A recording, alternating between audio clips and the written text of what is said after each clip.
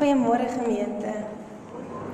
Baie welkom vanoggend by die Nagmaalserediens. Dit is regtig lekker om elke een van julle hier te sien. En mag dit 'n spesiale ontmoeting tussen jou en die ewige, ware Here en Koning van die wêreld wees. Kom ons bly net so sit, dan sing ons saam die voorsang. Ons begin met die Here is my herder, omdat hy leef, want so lief het God die wêreld, ken hom in al jou weë. En dan eindig ons met die nagmaalslied en ons sing al twee verse saam. Thank you.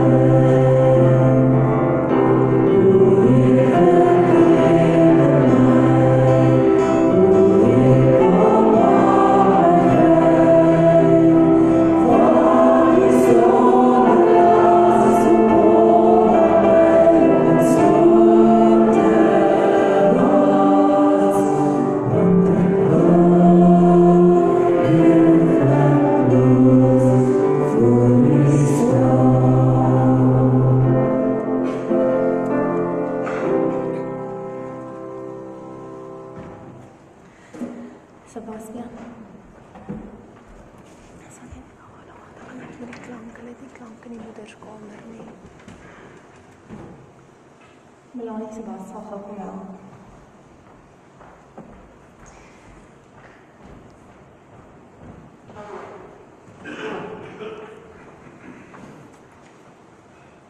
Daar is net een afkondiging wat ek wil maak en dit is dat as jy in Jesus Christus glo, is jy welkom om die nagmaal saam te gebruik, al is jy nie 'n lidmaat van hierdie gemeente nie. Kom ons raak net so stil en ons raak net bewus van die Heilige Gees in ons en by ons. Kom ons fokus net ons gedagtes op die een wie ons hier is om te ontmoet.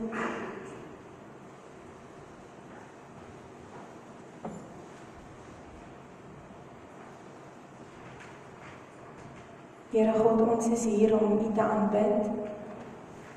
Ons is hier om U te loof. Ons is hier om vir U iets van onsself te gee. Ons is nie hier om te kom ontvang nie.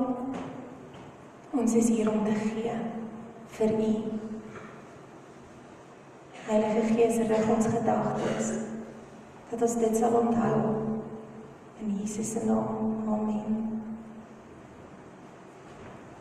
Net so effens van 'n weerklank, is hy nou reg?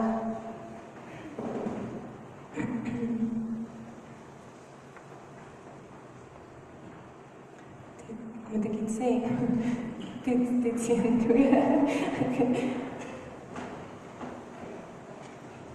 Ekskuus, die klank in die moederskamer kom net nie deur nie.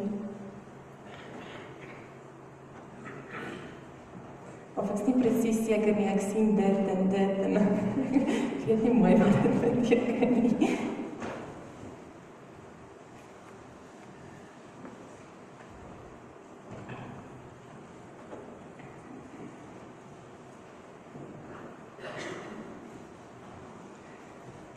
Kan ons maar aangaan.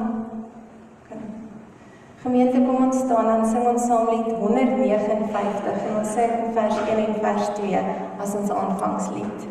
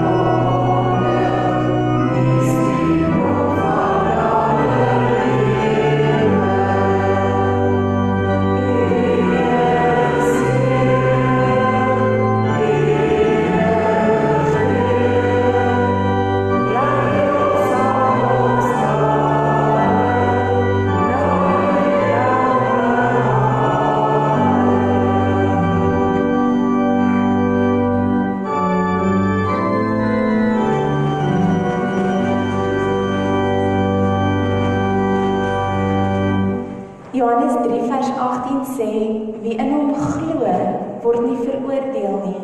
Wie nie glo nie, is reeds veroordeel, omdat hy nie in die enigste Seun van God glo nie. Wie in hom glo, word nie veroordeel nie. Vader, Jesus, Heilige Gees, ons is hier vanmôre, want ons glo in U. Trek ons nader na U, Here. Hier is ons luister na U woord. Amen. Gemeente, ek groet julle vanmôre in die naam van die Vader, die Seun, die Heilige Gees. Kom ons staan, dan loof ons die een, in wie ons glo, met die sin van lied 471.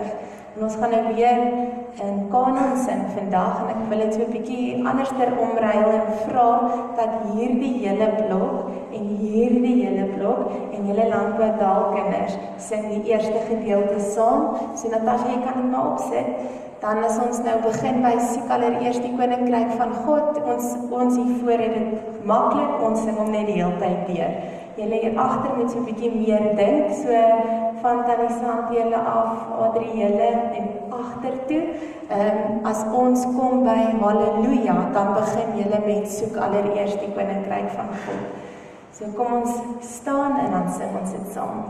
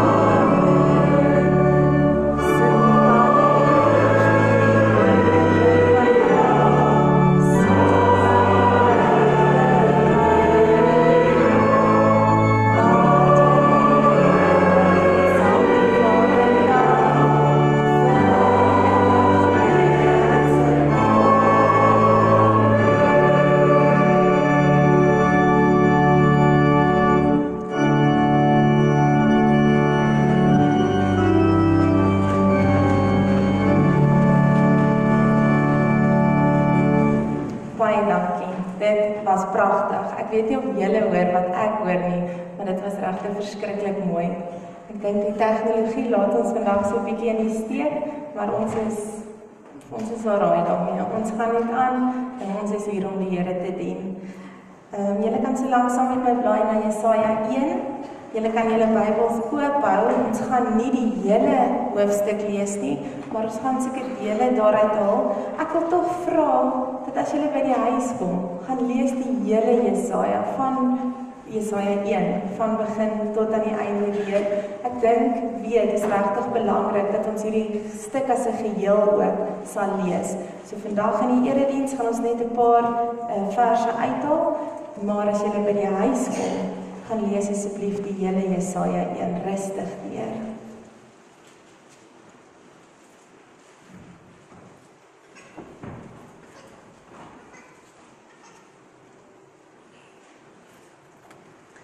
Terwyl die Bybel so oop lê op jou skoot, vra ek nou dat die nagmaalstafel gereed gemaak word. Daarna sal die nagmaalstekens ook uitgedeel word, maar hou dit net by jou. Sit jou kelkie in die gaatjie in jou broodjie op jou Bybel of op die bank. Ons gaan dit later saam gebruik, dat ons tog net die tekens by ons het wanneer ons na die boodskap luister. Natasha, jy kan vir ons die musiek speel. Baie dankie. When peace like a river attendeth my way, when sorrows like sea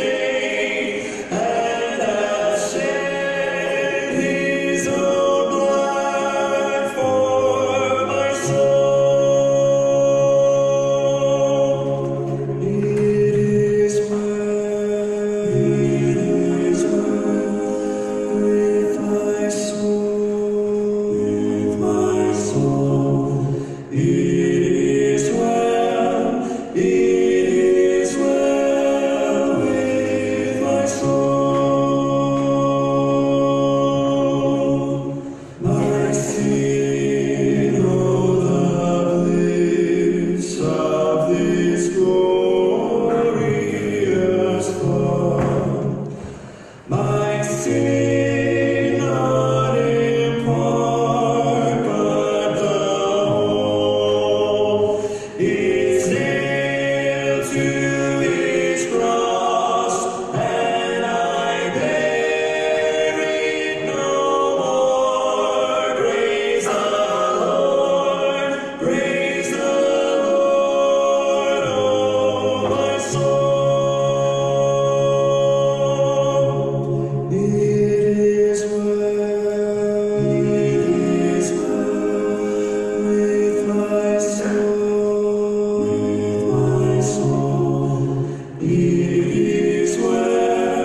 It is well with my soul. And Lord, haste the day when the face shall be sight. The clouds be rolled back as a scroll. The trump shall resound, and the Lord shall descend. Even so, it is well with my soul. It is well with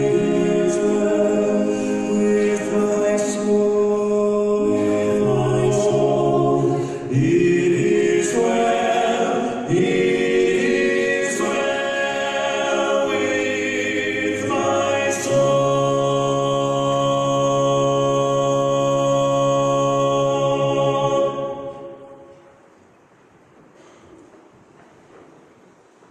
Sing to me of heaven, sing that song of peace. From the toils that bind me, it will bring release. Burdens will be lifted that are pressing so. Showers of great blessing o'er my heart will flow. Sing to me of heaven, let me fondly dream of its golden glory, of its blood, its very clean. Sing to me when shadows of the evening fall. Sing to me of heaven's sweetest songs of all. Sing to me of heaven as I walk alone, dreaming of the comrades that so long have gone. In a fairer region among the angel throng, they are happy as they sing that old sweet song. Sing to me of heaven, let me fondly dream of its golden glory, of its blood, its very clean. Sing to me when shadows of the evening fall. Sing to me of heaven's sweetest songs of all. Sing to me of heaven tenderly and low, till the shadows o'er me rise and swiftly go. Is daar enigiemand wat oorgeslaan is met brood? Enigiemand met sap of wyn? Wieso? Nog iemand?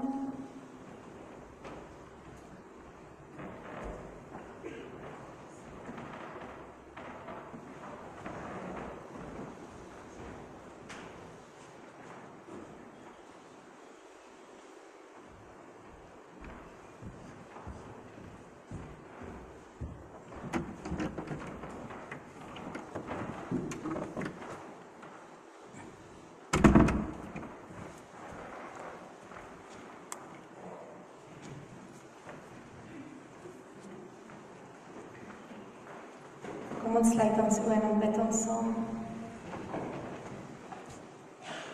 Almagtige God en ons hemelse Vader, dankie vir die tekens, dankie vir die woord, dankie vir die Gees wat kragtig in en deur ons werk.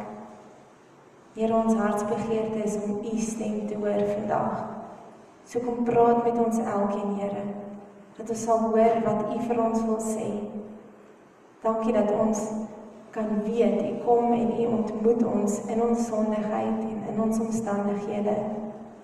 Ons dink aan die uitnodiging van Jesus, waar hy sê, kom na my toe, almal wat moeg en oorlaai is, en ek sal julle rus gee. Dankie Here dat ons hierdie uitnodiging kan aanvaar, en dat ons kan kom rus as een gemeente, as een liggaam van U, kom rus in die woord. Seën dit wat ons hoor, dat dit goed en mooi en waar sal wees. In Jesus se naam.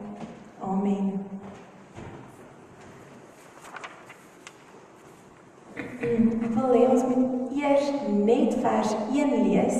Vers 1 kan gesien word as die titel vir die hele boek van Jesaja, die opskrif van dit wat Jesaja se hele boek beteken of vir ons sê. Daar staan die openbaring wat Jesaja, seun van Amos, ontvang het aangaande Juda en Jerusalem.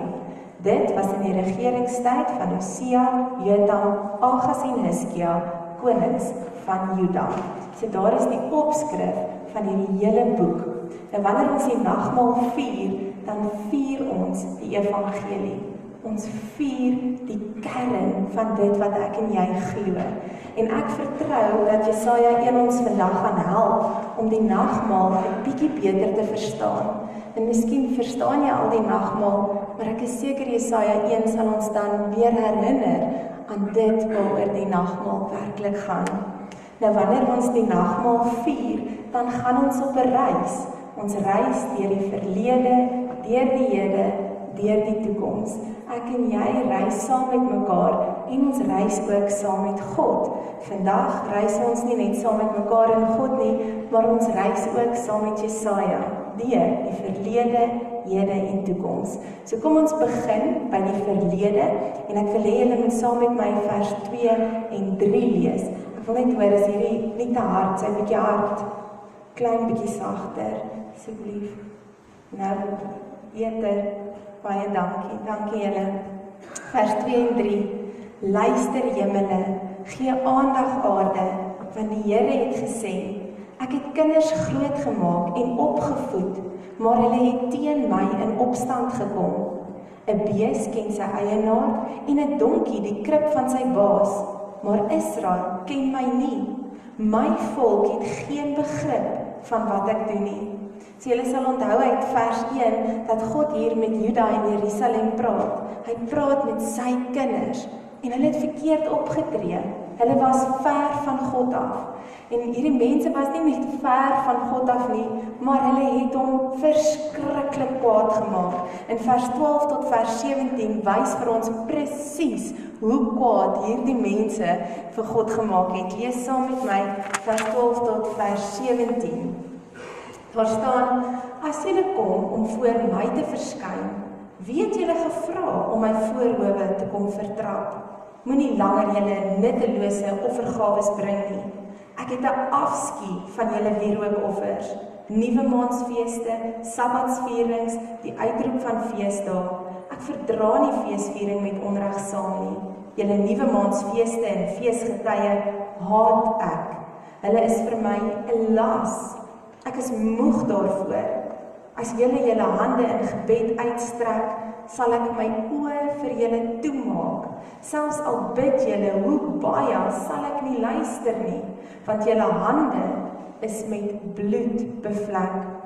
Was julle, reinig julle, moenie voor my verskyn as julle verkeerd doen nie. Hou op met kwaad doen. Leer om weer goed te doen. Sorg dat daar reg geskied. Gaan die verdrukker teë en laat reg geskied aan die weeskinders. Behartig die regsaake van die weduwees. Gemeente, hier hoor ons, God is regtig kwaad vir hierdie volk. Ons lees woorde soos afskie en haat. Dit was die emosies wat God beleef het wanneer hy met hierdie volk te doen gehad het. En uit hierdie verse sien ons dat dit mense was wie daarop aanspraak gemaak het dat hulle gelowiges was. Hier is nie ongelowige mense nie. Dis mense wie gesê het, ek glo in God. Hulle is mense wie moeite gedoen het met hulle godsdiens. Hierdie feeste het baie van jou gevat en tog het God reg deur hulle tradisies en hulle handelinge gekyk tot binne in hulle harte en hy het gesien, maar hierdie is aaklige en wrede mense. In die woord van God word mense soms met tuine of bome vergelyk. Psalm 1 lees ons van 'n lewendige boom. Ek lees dit vir julle.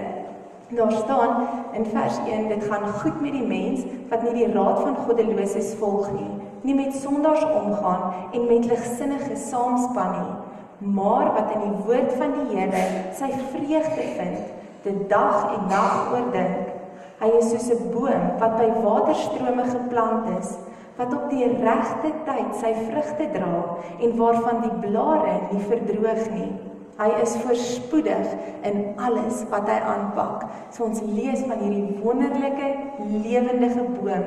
En dan hier in Jesaja 1 vers 30, lees ons van mense wie oortree en sondig en die Here verlaat. En ek lees dit vir julle, julle kan dit saam met my lees in vers 30. Daar staan, hulle sal wees soos bome, waarvan die blare verdroog het, soos tuine sonder water. So aan die een kant, die mense wat naby aan God leef, is bome wat leef, en aan die ander kant, die wat die Here wegstoot, is dooie bome. En ek dink, uit God se woord uit kom die vraag, maar watter tuin is jy? Watter bome is in jou tuin? 'n lewendige een, wat vrugte dra, soos Psalm 1, of 'n dooie een, soos ons hier gelees het in Jesaja 30. Nou Romeine 3 vers 23 en telkens anders in die Nuwe Testament staan daar, ons is almal 'n dooie tuin. Nie een van ons wie hier sit is 'n lewendige tuin nie. Elkeen van ons se blare is verdroog en ons vrugte is vrot. Romeine 3 vers 23 sê, almal het gesondig en is ver van God af. Almal. En soms dink ons is goeie mense. Soms dink ons tuine lyk pragtig. Ons kom dan kerk toe, ons sit mooi Bybelverse op sosiale media, ons vas, ons bring daarom ons kant met barmhartigheidswerk, ek glimlag daarom as ek verby iemand loop. Maar die vraag is, hoe lyk jou hart? Hoe lyk jou hart werklik? Ek dink as ons elkeen net eerlik deur die 10 gebooie in ons gedagtes gaan ons vinnig agterkom, ons is nie so oulik soos wat ons gedink het nie. Want ek dink ons oortree elke dag amper elke een van hierdie gebooie. Hoeveel mense het jy al van Jesus vertel?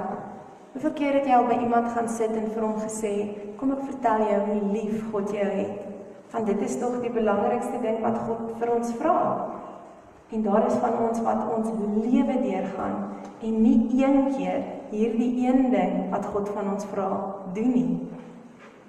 Hoeveel keer het jy nie al geskinder oor mense wat jou regtig leed aangedoen het nie? Hoeveel keer het jy nie lelike gedagtes gekoester wanneer iemand jou seer gemaak het nie? Hoeveel mense het jy al vergewe en onvoorwaardelik lief gehad? Hoeveel van die goeie dade wat jy doen jy werklik omdat God dit van jou verwag en nie omdat jou ma en jou pa jou so groot gemaak het nie? Hoeveel keer oorsteek jy grense soos wat God grense oorsteek het om ons te kom red?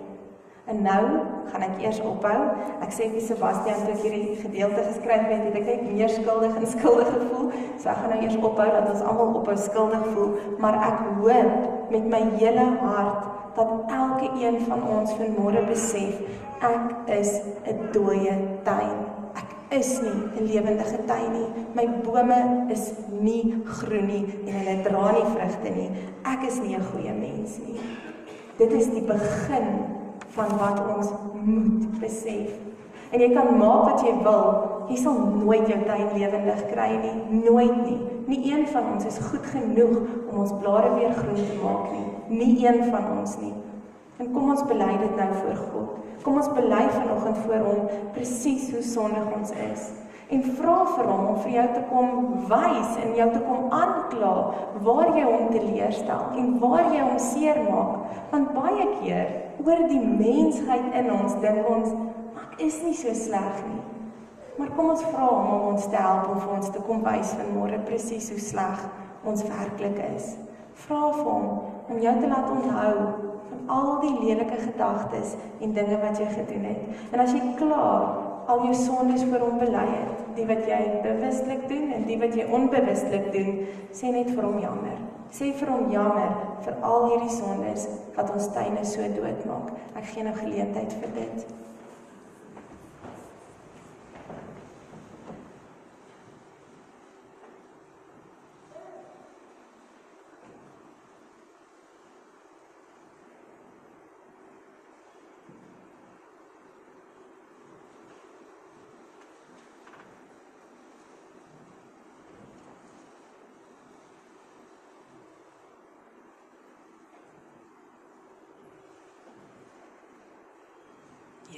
Erediens is nie genoeg tyd om al ons sondes te bely nie.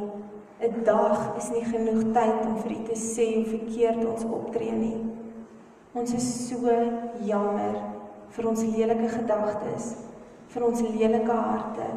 Ons is so jammer dat ons so daagliks op die troon van ons eie lewe gaan sit. Ons is jammer dat ons hoeveel keer van u vergeet en dinge doen vir ander redes en nie vir u nie. Here, ons is so jammer dat ons so baie sondes doen en nie eens besef dit wat ons dink of sê of doen is verkeerd in u oë nie. Ons is jammer dat ons tuine so dood is. Vergewe ons, Here, in Jesus se naam. Amen. Gemeente, dit is nie waar die verlede eindig nie. Ek wil hê julle moet saam met my hoor wat God vir hierdie weerbarstige en sondige volk en ook vir my en vir jou sê vanmôre in vers 18. Vers 18 praat God en hy sê, kom tog, laat ons die saak met mekaar uitmaak, sê die Here. Is dit nie die mooiste sin nie? Kom tog, laat ons die saak met mekaar uitmaak. Al was julle skarlakenrooi van sonde, julle sal wit word soos sneeu. Al was julle purperrooi, julle sal wit word soos wol. Hoor julle hoe lief hy ons het? Hoor julle hoe lief hy ons het ten spyte daarvan dat ons tuine mors dood is? Hoor julle die genade in hierdie sin? Kom tog, kom ons maak dinge tussen ons reg. Ek wil die verhouding tussen julle, 'n dooie tuin, en my kom herstel. Hy los ons nie. Hy draai nie sy rug op ons nie. Hy verstoot ons nie. En is eers as ons besef hoe sondig ons is, wat hierdie vers 18 eintlik betekenis kry. As jy hier sit vandag en jy dink, maar ek is eintlik okay. Ek is 'n goeie mens. Dan gaan vers 18 nie vir jou betekenis hê nie, want jy gaan nie besef hoe nodig jy sy genade het nie. Ons het iemand nodig om vir ons te kom sê, kom ons maak hierdie verhouding reg. En hy doen dit, soos net die genadige Here kan, kom stort hy die genadige reënwater oor ons dooie tuine uit. Hy laat dit oor ons reën. En hoe doen hy dit? Hoe sorg God dat ek en jy silverskoon gewas word en dat ons dooie tuine weer begin lewe? Gemeente, hy stuur vir ons sy seun, Jesus Christus. Hy stuur sy seun om gestraf te word vir my onvergewensgesindheid, vir my eie ekkigheid, vir my gemaksig, vir my verslawing, vir watter tekortkoming jy ook al het, daarvoor het Jesus Christus aan 'n houtkruis op Golgotha gehang. Daarvoor het hy kom sterf, vir my en vir jou. Julle onthou daai wraak en daai haat waarvan ons net nou gelees het. Ek verafskuw dit wat julle doen. Die woord haat, wel al daardie emosies van God het net so op een oomblik op sy seun neergekom. Al daardie wraak en haat het God op Jesus Christus uitgestort, sodat dit nooit oor my en jou uitgestort hoef te word nie. Jesus het geroep, my God, waarom het U my verlaat? Sodat ek en jy nooit hoef te weet hoe dit voel om God verlate en alleen te wees nie. Nooit sal ek en jy weet hoe die wraak en haat van die almagtige God voel nie. Want Jesus Christus het dit op hom geneem aan 'n houtkruis op Golgotha. En toe daardie kosbare bloed van Jesus Christus oor sy liggaam drup en op die grond val, op daai oomblik het ons tuine weer begin leef. Ons blare het groen geword en ons bome het begin om vrugte te dra. Soms haak ek en jy vas by ons eie sonde en ons dink, my sonde is te groot. God sal my nooit kan vergewe vir dit wat ek gedoen het nie. Maar God het geweet, ons gaan dink sy genade is nie groot genoeg nie. En weet julle wat doen hy toe? Hy gee vir ons die tekens van brood en wyn om ons te herinner. My liggaam is gebreek vir jou. My bloed het gevloei vir jou. Ek het jou vergewe. Jou tuin sal weer groei, want ek is 'n liefdevolle God. Ek wil hê elkeen van julle moet nou daai stukkie brood vat. Moet dit nie eet nie. Vat hom net in jou hande. Voel aan hom. Voel die tekstuur tussen jou vingers. En jy kan nou jou glasie vloeistof vat, sap of wyn en ruik daaraan. Ruik aan dit wat jy nou saam gaan gebruik. Gemeente, so seker soos wat jy daardie brood nou tussen jou vingers voel, so seker soos daai reuk 'n werklikheid vir jou is, so seker het die Here daardie sondes wat ons nou bely het vergewe. So seker het hy aan 'n houtkruis daarvoor gehang en gesterf. Hy gee vir ons die brood en hy gee vir ons die wyn om ons te herinner aan dit wat werklik gebeur het. Gemeente, die nagmaalstekens herinner ons dat al die sondes wat ons al vergeet het, ons gedoen het, wat ons steeds doen, wat ons nog gaan doen, en wat ons doen en nie eens dink dit is sonde nie. So seker het hy daarvoor gesterf. Dit is wat die tekens ons aan herinner. Glo dit vandag. Glo in hierdie verlede. Glo dat hy werklik aan jou gedink het toe hy die straf van God die Vader op hom geneem het. Hy het dit vir jou gedoen. Jou sondes is vergewe. Dit is die ware en werklike verlede waardeur ons nou gereis het. En nou reis ons na die Here. Gaan ons nou as dieselfde mense hier uitstap vandag as toe ons hier ingekom het? Gemeente, ons kan nie. Jy kan nie hier uitstap as dieselfde Elise of Jokal wat jy hier ingestap het nie. Wanneer ons besef hoe dood ons is en hoe hy ons laat lewe, kan ons nie dieselfde mense bly nie, nooit nie.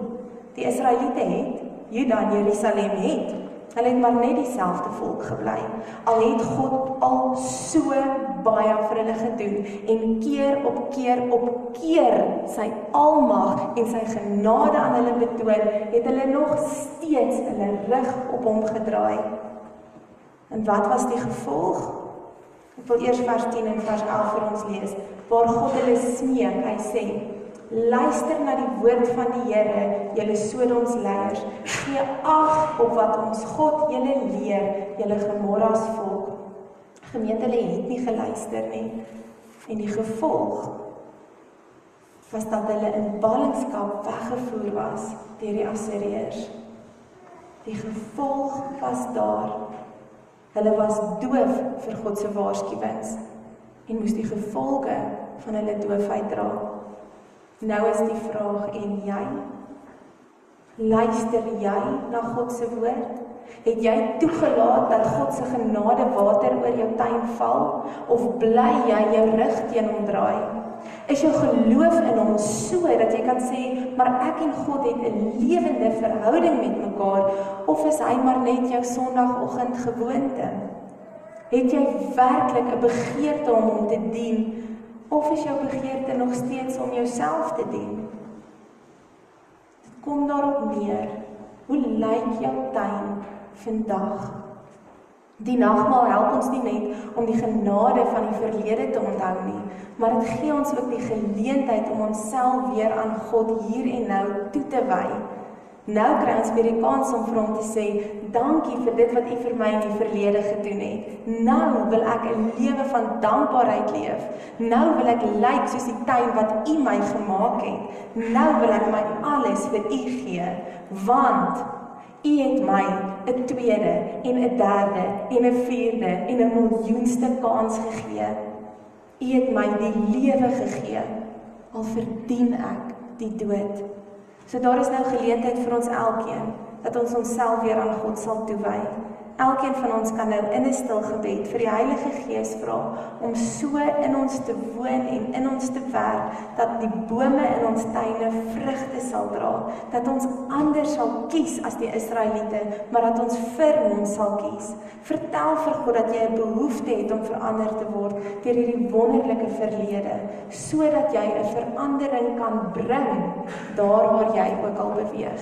Ek gee nou vir ons geleentheid om onsself weer aan hom toe te wy.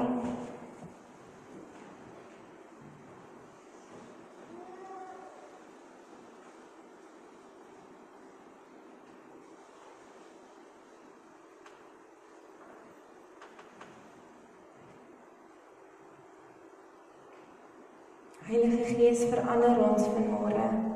Verander ons dat ons meer soos U sal lyk. Dat ons sal lief hê en sal vergewe en sal genade betoon, soos wat U aan ons gedoen het. Almagtige God, verander ons. Verander ons deur hierdie boodskap van genade. Ons wil nie dieselfde mense hier uitstap nie. Ons wil hier uitstap as kinders van U wat 'n verskil maak daar waar ons beweeg.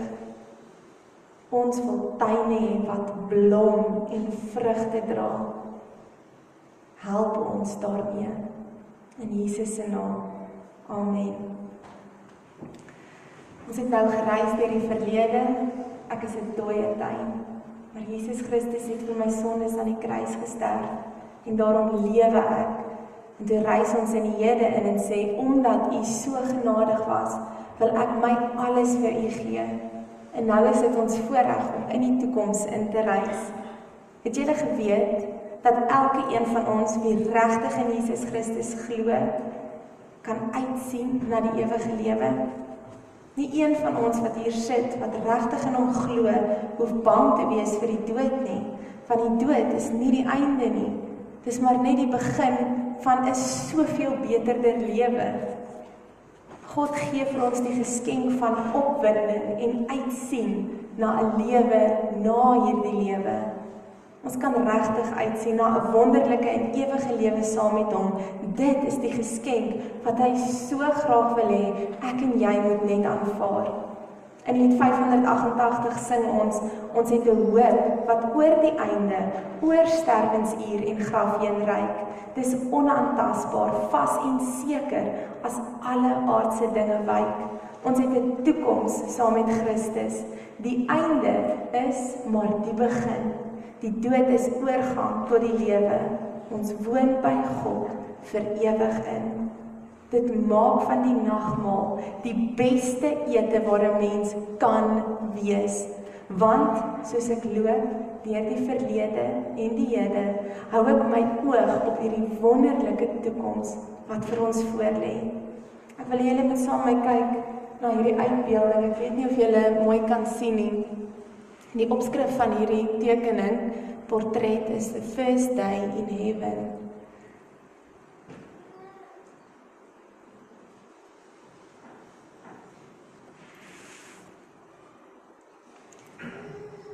As ek na haar gesig kyk, dit is waaraan die nagmaal ons herinner. Dit is hoe die nagmaal vir my en vir jou kom versterk in ons geloof. Daai vreugde, dit is waarna ons kan uitsien. Gemeente Jerusalem en Juda het nie gereis deur die verlede nie. Hulle het nie onthou wat God vir hulle gedoen het nie. En hulle het nie toegelaat dat hierdie wonderlike verlede hulle kom verander in die hede nie. En daarom was hulle toekoms 'n vredeballingskap onder die mag van die Assiriërs. Maar kom ons kies vandag anders. Kom ons kies anders. Kom ons onthou anders as wat hulle gedoen het. Mag ons onthou wat Jesus vir ons gedoen het. Mag ons toelaat dat dit aan ons doen en late nou verander. En mag ons dan uitsien na so 'n wonderlike ontmoeting saam met hom, wie vir ons wag. Amen. Almagtige God en ons hemelse Vader, Here, ons gee nie om. Ons gee nie om vir hierdie lewe hier op aarde nie. Dit, om U te ontmoet eendag in die hemel, dit is wat ons wil hê. Dit is ons hartsbegeerte. Here, ons wil by U wees. Ons wil in die oë kan kyk. Ons wil in die arms kan inhardloop. En dankie Here dat ons vandag net weer kan onthou, ek hoef nie te presteer om daar te kom nie. Ek moet U net ken. En U moet my net ken. Ons moet net toelaat dat die genadewater oor ons dooie tuine reën. Here, help ons elkeen om ons oë gefestig te hou op die toekoms. En dankie dat ons dit nou kan vier met die nagmaal. Hierdie wonderlike ewige lewe saam met U in Jesus se naam. Amen. Ek roep nou die persone met wie daar gereël is om saam met my aan tafel te kom sit. En ons sit saam om 'n tafel as 'n herinnering dat elke een van ons eintlik nou rondom 'n tafel sit en gemeenskap met mekaar het, maar ook met God.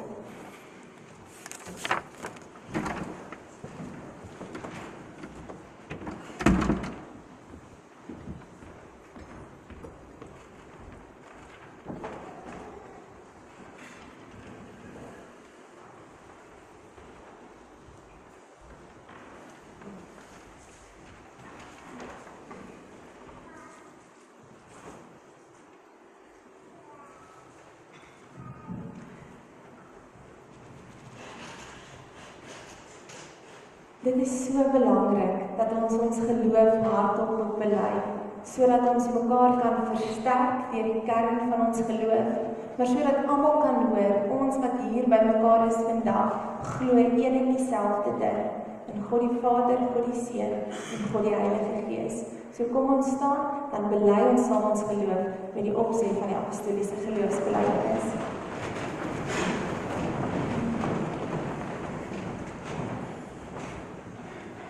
Glo in God die Vader, die Almagtige, die Skepper van die hemel en die aarde, en in Jesus Christus, sy eniggebore Seun, ons Here, wat ontvang is van die Heilige Gees, gebore is uit die maagd Maria, wat gelei onder Pontius Pilatus, gekruisig is, gesterf het en begrawe is, en ter helle neergedaal het, wat op die derde dag weer opgestaan het uit die dode, wat opgevaar het na die hemel, en sit aan die regterhand van God, die Almagtige Vader, van waar hy sal kom om te oordeel, die wat nog lewe, en die wat reeds gesterf het. Ek glo in die Heilige Gees. Ek glo aan 'n heilige, algemene Christelike kerk, die gemeenskap van die heiliges, die vergifnis van sondes, die opstanding van die vlees en 'n ewige lewe. Amen. Baie dankie, julle kan sit. Ons bly net so sit, dan sing ons saam die 266, die Onse Vader. Amen.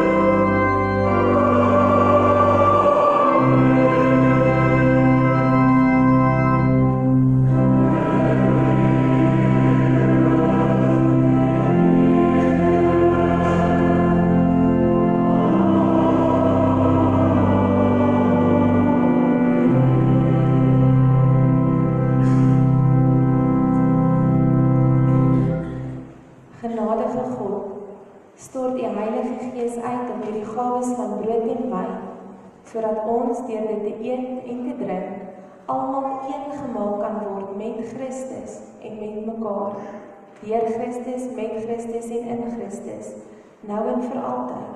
Amen. Gemeente, die brood wat ons breek is die gemeenskap wat ons het met die liggaam van ons Here Jesus Christus. Daarom neem, eet, dink daaraan en glo dat sy liggaam gebreek is tot volkome versoening vir al ons sondes.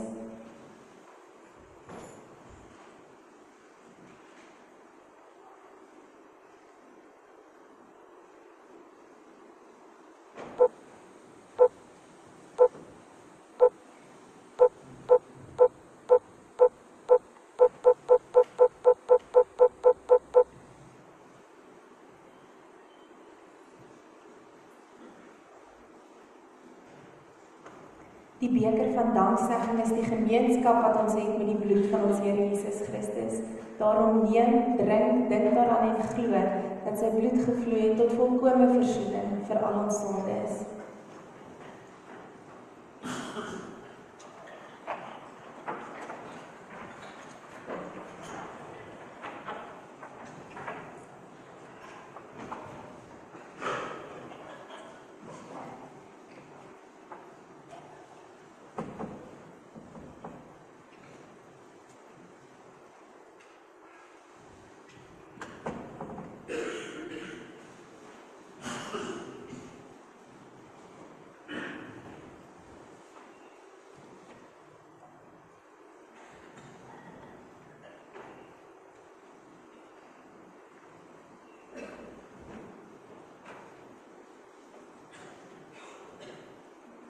Die persone wat uit die beker uit wil drink, kan net jou hand opsteek en die beker sal vir jou geneem word.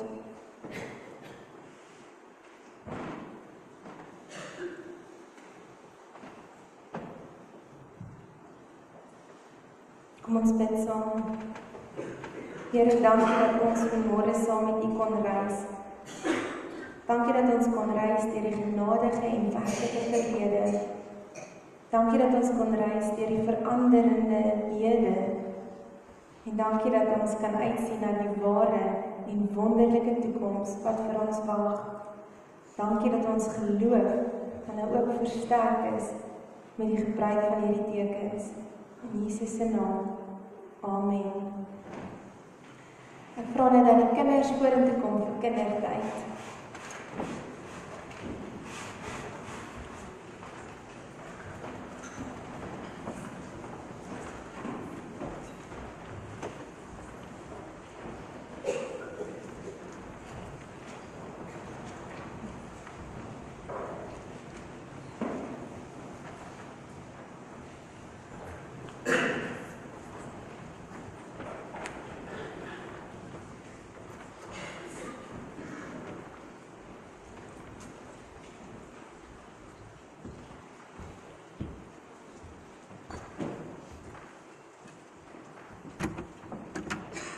Ons wag net gou vir die belangrikste deel van die kindertyd en dis die sweeties wat ek nou daarbo vergeet het.